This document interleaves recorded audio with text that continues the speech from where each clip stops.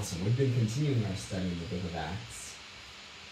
And we've been watching Peter and John begin to take leadership in the church, the early church.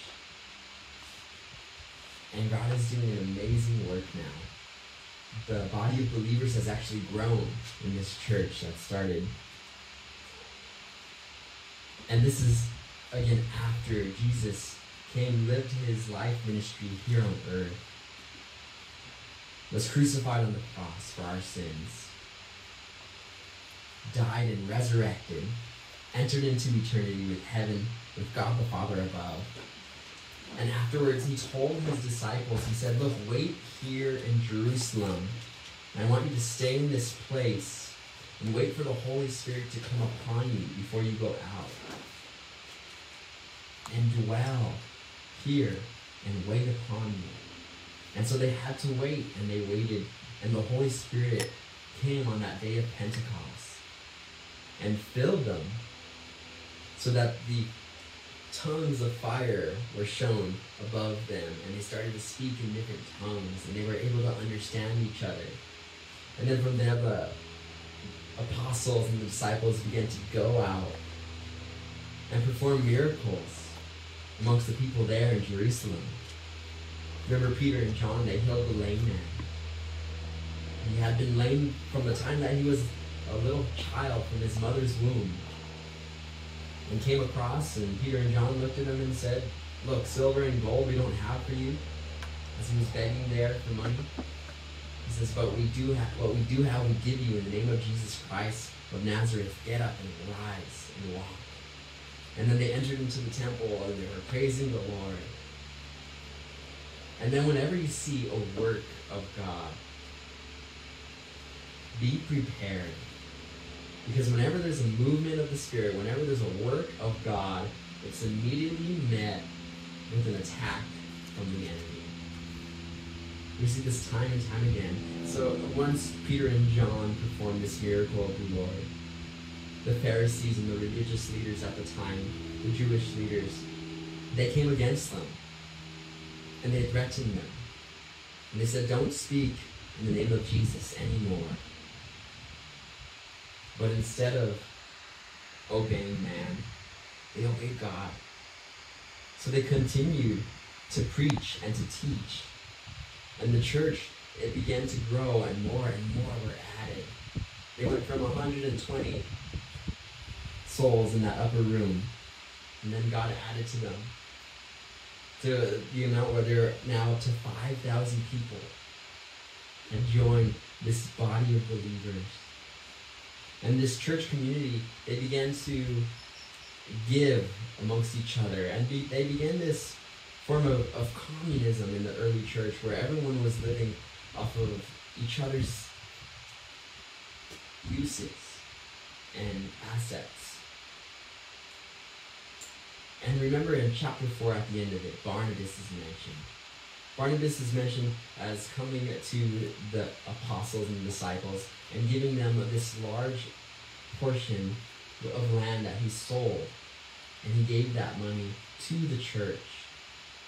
Now, as we read the early church, we see their heart was genuine in wanting to give amongst each other.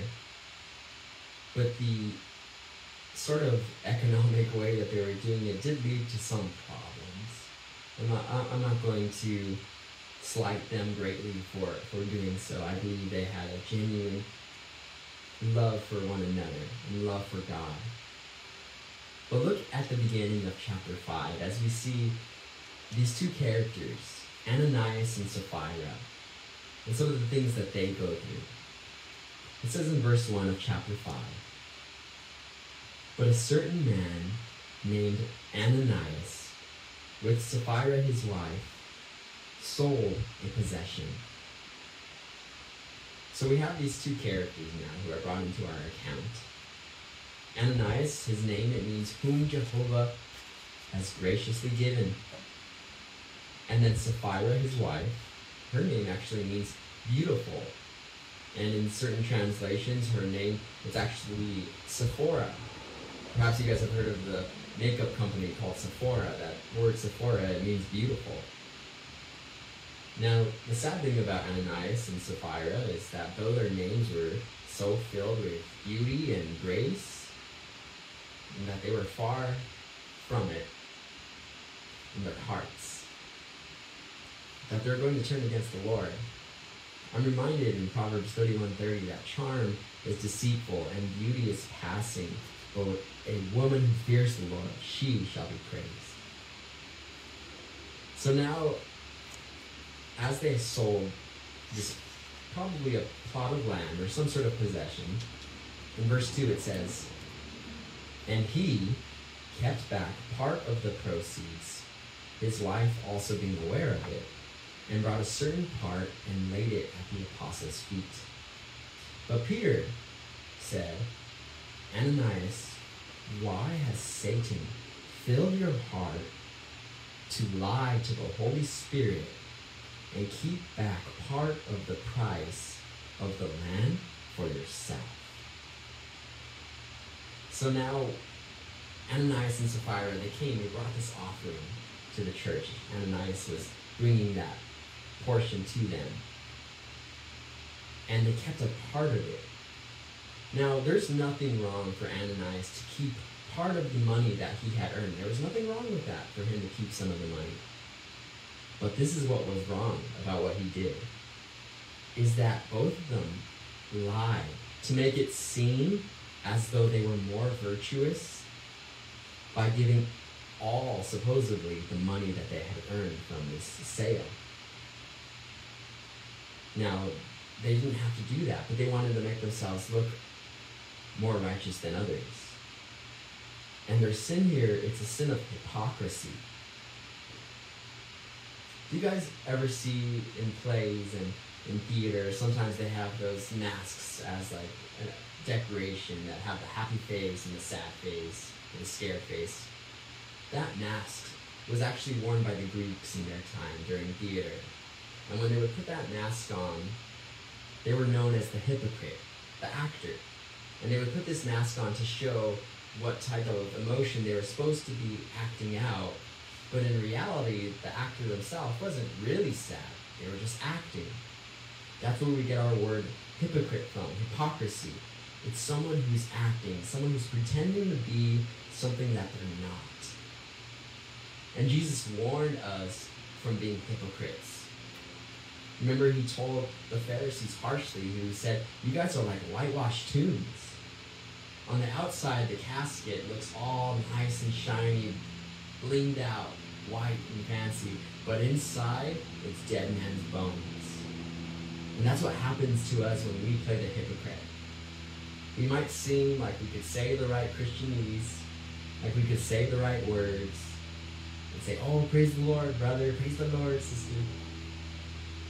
But deep down inside, we're just like, "Oh, did you see the kind of shoes that she was wearing?" Or just something ridiculous. Or we have hatred for people. We're two-faced. And we can't be that way. We're supposed to be single-minded, not double-minded. When we're double-minded, we're tossed about in our emotions and in the problems of this world. But we need to be set on God, our rock. Now in verse 3, it said, "But Peter said, Ananias, why has Satan filled your heart to lie to the Holy Spirit and keep back part of the price of the land for yourself? While it remained, was it not your own? After it was sold, was it not in your own control? Why have you conceived this thing in your heart? Why have you have not lied to men, but to God?" See now, look, recognize who filled Ananias' heart. Satan did. And Ananias, he allowed Satan to fill his heart. Just this past Wednesday, we talked about how Satan, as the ruler and prince of this world, of the sinful world, he wants to attack us. He wants to target and attack our will. Because he wants to get our will to be opposite of what God's will is for our life. So he's going to use all types of weapons, but sometimes he loves to use pride as a weapon. And he has this purpose to make us independent of God's will. He doesn't want us concerned about what God wants us to do, but he just wants us to be concerned about what we want to do, and not to think about what the Holy Spirit is leading us into. Because if we'll simply just do anything that's not God's will, then we're already worshiping Satan. We don't have to go to the Satanic Temple over in LA or wherever to be worshiping Satan. All we have to do is just say, no, God, not today. I don't want to read today. I don't want to pray today. I don't want to be Christian. So what's our defense then when pride creeps into our hearts? Our defense is the indwelling of the Holy Spirit in our lives. When the Holy Spirit fills us, our hearts, our minds are renewed so that our wills can be aligned with what God wants us to do. And then once we are in alignment with what God wants us to do, all of a sudden we're living the purpose-filled life. If we're created for a reason, God's made us specifically for a special cause, and we do anything that's not that, then we're going to be frustrated and say, why isn't this working out? Why aren't we able to do the things that we want to do when we want to do them, and why isn't it working out? But when we just die to ourselves, submit to God, go into what his will is, all of a sudden we realize, wow, this is bringing peace in my life.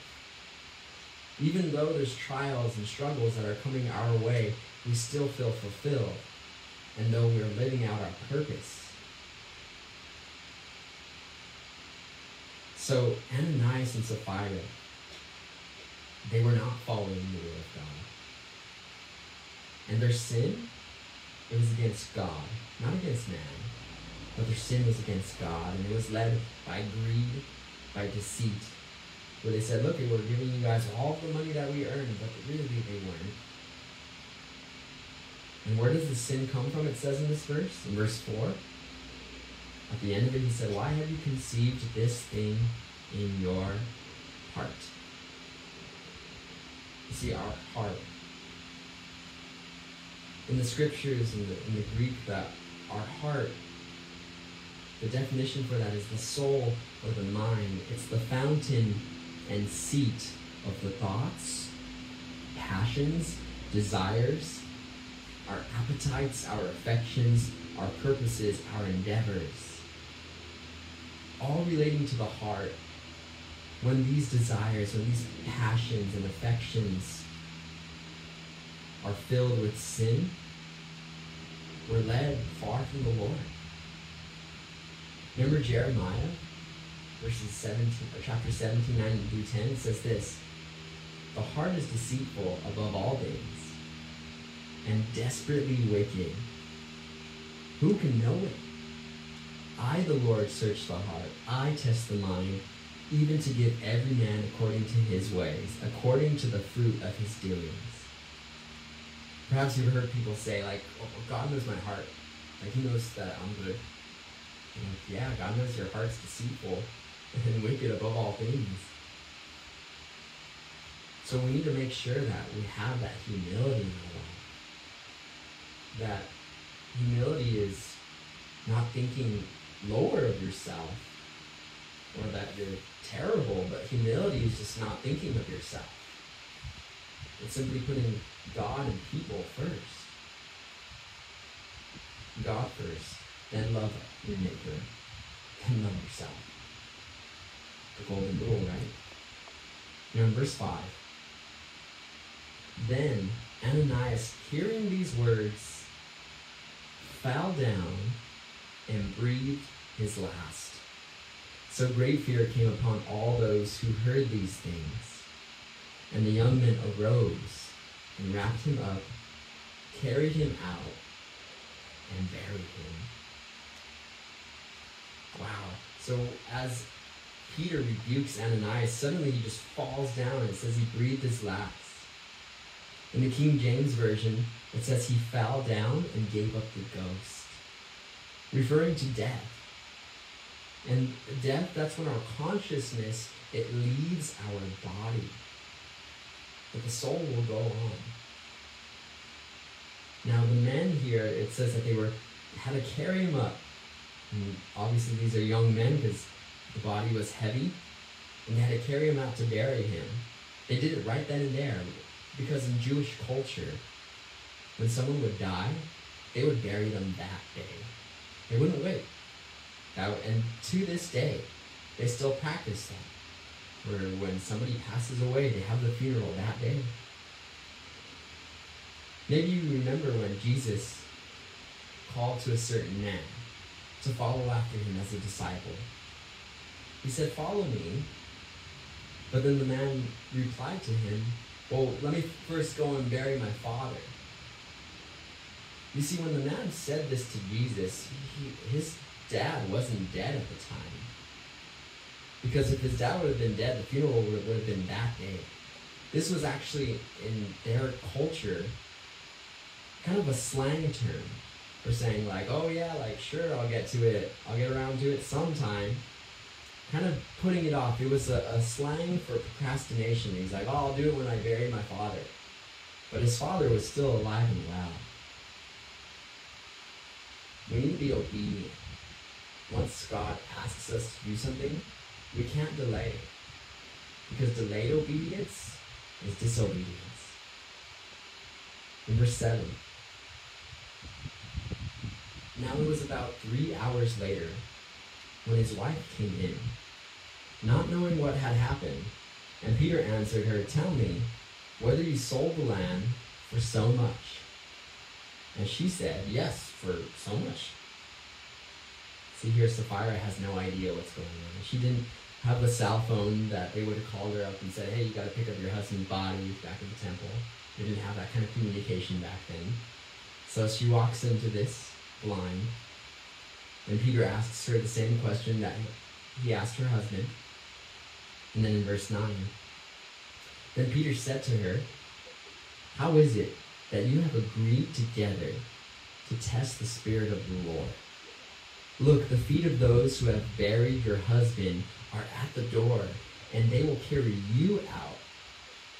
Then immediately she fell down at his feet and breathed her last.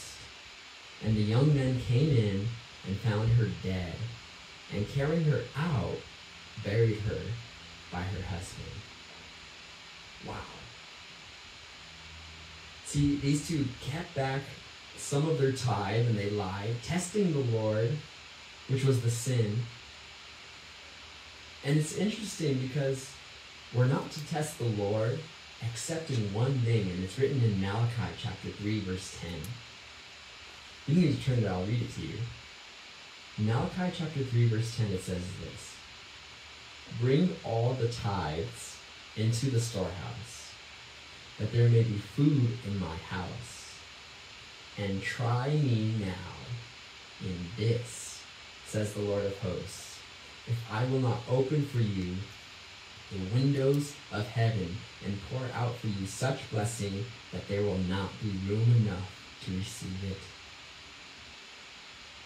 So this is quite opposite to what Ananias and Sapphira had did.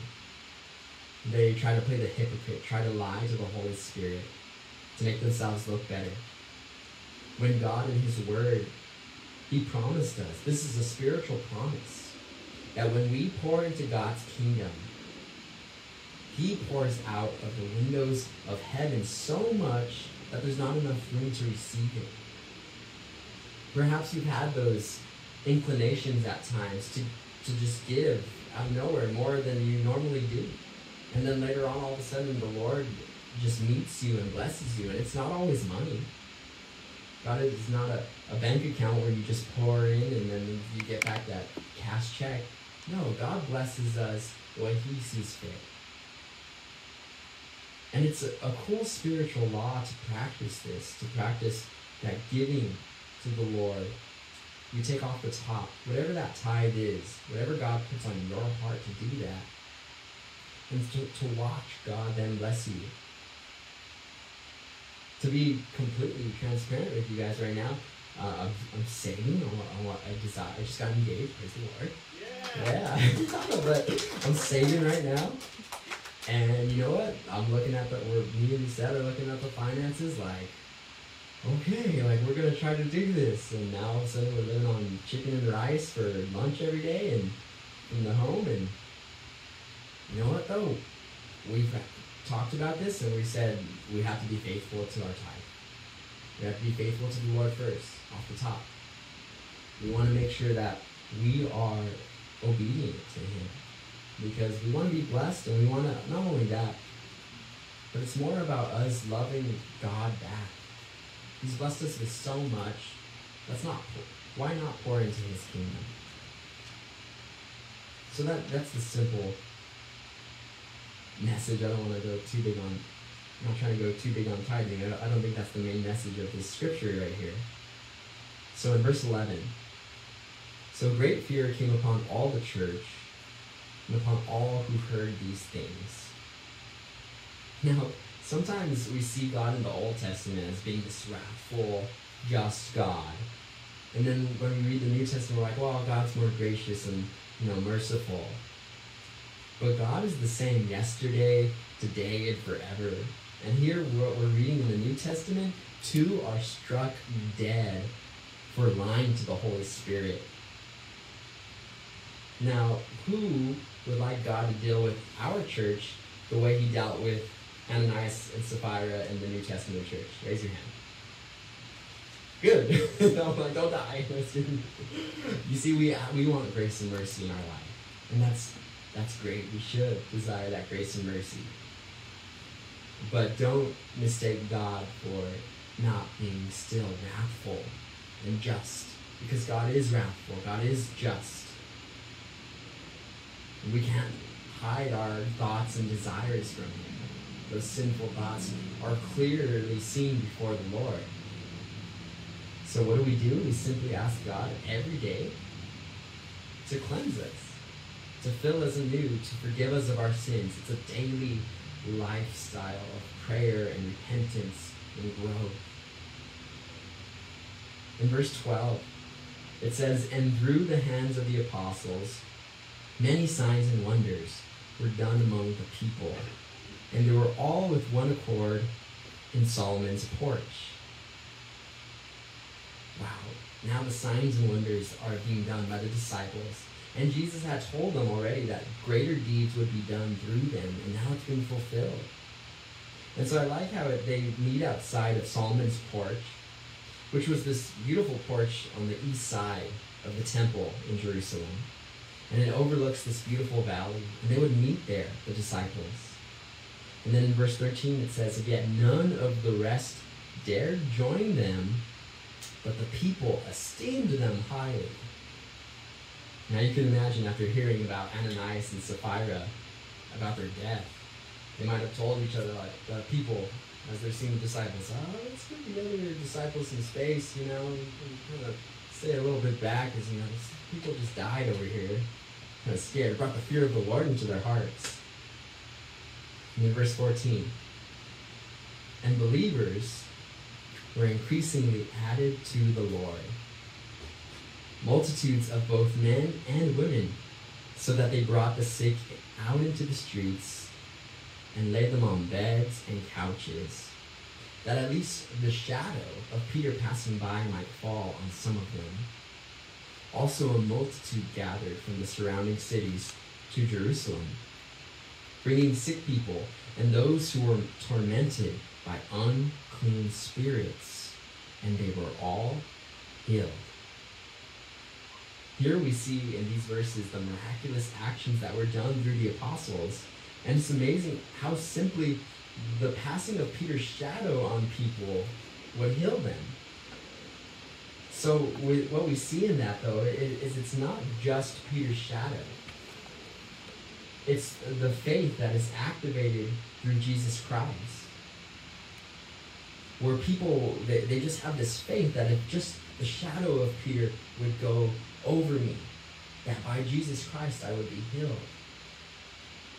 Do you remember the woman with the flow of blood who had this flow of blood for 12 years? The Bible talks about her. And Jesus was going through the town in those days, and she knew that Jesus was coming her way. And she thought, if I could just get to Jesus, if I could just touch the hem of his robe, I'll be healed. And so she fought through the crowd and finally came close to him and touched Jesus. And suddenly Jesus stopped as everyone was walking with him. He said, stop, someone touched me. And his disciples were like, Jesus, what do you mean somebody touched you? The crowds are all around you. Everyone's touching you. And he's like, no, I perceive that power has left me. And Jesus then said, who touched me? So this woman, kind of scared, said, it was me. I was the one who touched you. And then he commends her faith. He said, go, you're healed. And she was healed because she had just had that point of activation in her faith. And we do that sometimes. The reason why sometimes I'll use oil when I pray over somebody and put it on their head or on their body and then heal or then pray for them is because that oil, there's not power in the oil itself, but it's a point of activation. Where I know that in the Bible that they would use this oil as a sign of the Holy Spirit upon a person. And then I pray and I ask that Jesus would heal this person. And we have those points of activation. There was this opportunity I did have once to be with my friend Mike Sanchez. He had this niece who went to the doctors because she had this pain in her side, and they came back with the report that she had kidney stones. And it was kind of a very scary thing for her to kind of endure, and a very painful thing. And one day at a Friday night Bible study that Mike was hosting, we all got together and we prayed over her. And the next time she went to the doctors, the kidney stones had disappeared. They couldn't find them anymore. They went for a second checkup, the pain was gone, and God healed her miraculously. She never had to pass the stones. And that was one experience where in the moment I remember just feeling that like God was going to heal her, and then all of us together praying over her, laying hands on her. For some reason it was just confirmed in my heart that God was going to heal her. And it wasn't my prayers, it wasn't me, it was God, it was the Holy Spirit. And it was just awesome to see that God works in so many different ways. God does the miraculous, and it's not always the same way. God is not a cookie-cutter God, where it was like, oh, how is it exactly, what were the words that I said to pray this, to heal this girl? I'm going to say it exactly the same way so that it works. No, God can work in so many different ways. And it's awesome that we have the Holy Spirit that empowers us to do so. Look at verse 17. Then the high priest rose up, and all those who were with him, which is the sect of the Sadducees, and they were filled with indignation, and laid their hands on the apostles and put them in the common prison. Sadducees, materialists, that's what they were. They didn't believe in the Spirit or in resurrection, and now they're putting persecution on, again, the apostles. They want control over them. Now, I had an interesting conversation with this pastor recently. His name is Eddie, who pastors a church over in Texas. Now, let me explain before I say what I'm about to say, that I think that we should be wearing masks, and I wear a mask when I go out, and I want to protect people, and I'm cautious of that. But I do see it now, once it's required, as it is a form of control in a way, in this sense. Right now, we can't go into supermarkets without the mask, right? You have to have a mask if you go into a supermarket. Is this the beginning of a way for our world to be accepting of control? So that when, in the future, maybe they can get a device that will tell you if you have coronavirus, put it on you, and in order to go into a supermarket, you have to have that device. Because in Revelation, the book of Revelation, it says that there's going to be a mark of the beast that everyone has to have. And without it, you cannot buy, you cannot sell, you cannot trade, you can't work. And what I'm seeing it is our society is bringing condition right now. That I believe that when the mark of the beast comes, that it's not going to be greatly opposed. It's going to be greatly accepted because it would seem normal, it would seem fitting and safe for people to take so that we can be concerned for our brethren. But I digress. We need to pray for our future. We need to pray that we are prepared for persecution as the apostles are facing. Look at verse 19. But at night an angel of the Lord opened the prison doors and brought them out and said, Go, stand in the temple and speak to the people all the words of this life. Wow. The Lord has so many ways to get us out of the most seemingly impossible situations. In this case, an angel of the Lord opened the prison doors for these apostles who were in prison. The miraculous is happening. God can do so many wonderful things in so many different ways. And this angel told them to go to the temple and speak the words of this life. And this life, what they're referring to? They're referring to the gospel. They're referring to that true spirit-filled life in Christ. Remember what Jesus told Martha? After the death of her brother Lazarus, Jesus said to Martha, your brother will rise again. But Martha said to him, I know that he's going to rise again in the resurrection at the last day. And Jesus says to her, I am the resurrection and the life. He who believes in me, though he may die, he shall live. And whoever lives and believes in me shall never die. This is the life that the angel of the Lord wanted the disciples, the apostles, to go preach in the temple. The life of Jesus Christ. See, Jesus Christ himself is everything we need. He's the door, he's the good shepherd, he's the way, he's the truth, he's the life, he's the resurrection and the life. He's the living water. Jesus is everything we need. In verse 21, and when they heard that, they entered the temple early in the morning and taught. But the high priest and those with him came and called the council together with all the elders of the children of Israel, and sent to the prison to have them brought. But when the officers came and did not find them in the prison, they returned and reported, saying, Indeed, we found the prisons shut securely, and the guards standing outside before the doors. But when we opened them, we found no one inside. I imagine that these guards, these Jewish guards, these religious guards, must have been there, maybe put in a daze as the apostles walked out, because the doors were open. Maybe they were put to sleep by this angel. They got them in a chokehold and just knocked them out. Who knows? But it seems like they didn't even know that the guys were missing. And in verse 24, now when the high priest, the captain of the temple, and the chief priests heard these things, they wondered what the outcome would be. So one came and told them, saying, Look, the men whom you put in prison are standing in the temple and teaching the people. Now they're doing the very thing right here that they were in prison for. They went right back to it. They remind me of Daniel right here. Daniel was a man in the Old Testament, a prophet, who prayed 3 times daily. And his peers were envious of his position, his power. So they made this law to prohibit anyone from praying up to anyone other than the king, King Darius.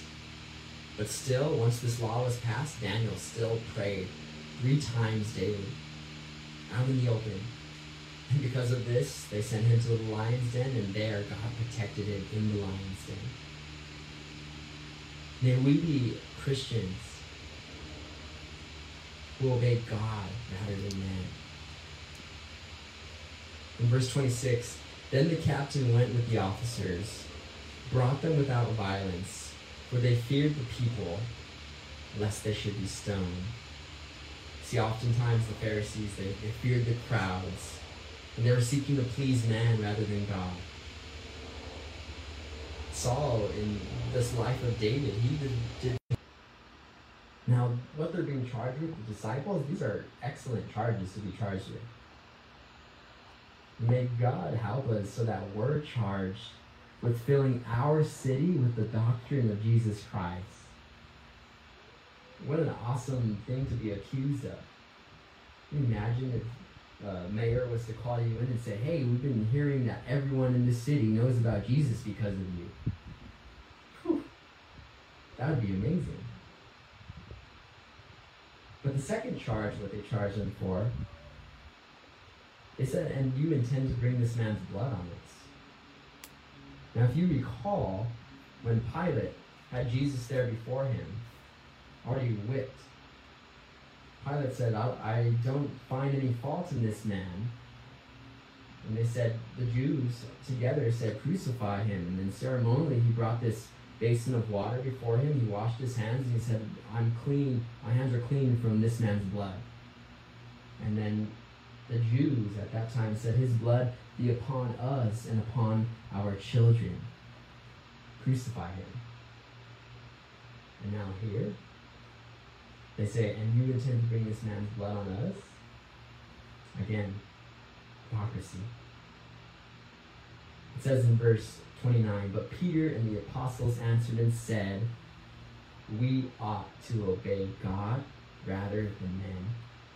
I would highlight in our Bible, I would underline that. Sometimes God is going to tell you to obey man, but you must never obey man when it disobeys God. In verse 30, the God of our fathers raised up Jesus, whom you murdered, by hanging on a tree. Him God has exalted to his right hand, to be Prince and Savior, to give repentance to Israel and forgiveness of sins. And we are his witnesses to these things. And so also is the Holy Spirit, whom God has given to those who obey him. So here again we have the gospel, forgiveness, the Holy Spirit given to us so that we can live this life, a Holy Spirit-filled life. And in verse 33, when they heard this, they were furious and plotted to kill them. Then one in the council stood up, a Pharisee named Gamaliel, a teacher of the law, held in respect by all the people, and commanded them to put the apostles outside for a little while. Now this character, Gamaliel, he actually disciples Paul. We'll learn more about how he discipled Paul later on in the book of Acts. It says this in verse 35, and he said to them, men of Israel, take heed to yourselves what you intend to do regarding these men. For some time ago, Thaddeus rose up, claiming to be somebody. A number of men, about 400, joined him. He was slain, and all who obeyed him were scattered and came to nothing. After this, Judas of Galilee rose up in the days of the census and drew away many people after him. He also perished, and all who obeyed him were dispersed. Now I say to you, keep away from these men, and let them alone. For if this plan or this work is of men, it will come to nothing. But if it is of God, you cannot overthrow it, lest you even be found to fight against God. Wow. See, when God is for you, who can be against you? When God calls man, when God calls a woman to a task, They are invincible until that task is complete. You see, but we ourselves, we don't know when our task is fulfilled. But when God calls you to do something, there's nothing that can stop him. Often we find ourselves striving against people and their plans, against our own plans. But if we were to first take it to prayer and realize that if God wants a plan to fail, it's going to fail. If God wants a plan to succeed, it's going to succeed. We don't need to worry about these things. In verse 40, and they agreed with him. And when they had called for the apostles and beaten them, they commanded that they should not speak in the name of Jesus, and let them go. So they departed from the presence of the council, rejoicing that they were counted worthy to suffer shame for his name. And daily in the temple and in every house, they did not cease teaching and preaching Jesus as the Christ. Awesome. Now they're experiencing persecution but full of joy. They're living that purpose-fulfilled life where even though things are not the best, they know they're doing what they're supposed to be doing. I'll leave you guys with these 3 verses that remind me of what the apostles are going through, something that we need to apply to our lives daily, I believe. In James chapter 1, verses 2 and 4, it says this, "My brethren, count it all joy when you fall into various trials, knowing that the testing of your faith produces patience. Let patience have its perfect work, that you may be perfect and complete, lacking nothing." Again, in 1 Peter chapter 4, verses 12 through 14, it says, "Beloved, do not think it strange concerning the fiery trial which is to try you, as though some strange thing happened to you. But rejoice to the extent that you partake of Christ's sufferings, that when his glory is revealed, you may also be glad with exceeding joy. If you are reproached for the name of Christ, blessed are you, for the Spirit of glory and of God rests upon you. On their part he is blasphemed, but on your part he is glorified." And lastly, my life verse, Romans chapter 5, verses 3 through 5 says, "And not only that, but we also glory in tribulations, knowing that tribulation produces perseverance, and perseverance, character, and character, hope. Now hope does not disappoint, because the love of God has been poured out in our hearts by the Holy Spirit who was given to us." Let's pray. Heavenly Father, we thank you, Lord, that you fill us with your Spirit, that you lead and guide us, Father, into your perfect will. I pray and I ask, Father, that you would give us, Father, favor in this season. Protect our families, protect our friends, Lord God. I pray for an end of this virus. I pray, Father, that believers would be able to meet freely again. I ask, Lord, that you would fill us with faith, Lord God. May we learn, Father, to obey you rather than man. We love you, Lord. We thank you. We praise you. In Jesus' name, we pray. Amen. Let's all stand.